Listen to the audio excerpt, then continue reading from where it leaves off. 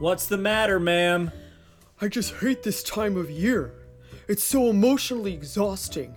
It feels like no matter what I do, I can't relax. You know what I mean? Sure. Seasonal affectiveness disorder is a very real and visceral thing. Why, I remember one time my aunt was suffering from SAD and had a rather loud outburst at Thanksgiving dinner, exclaiming puppets tried to assassinate her. See?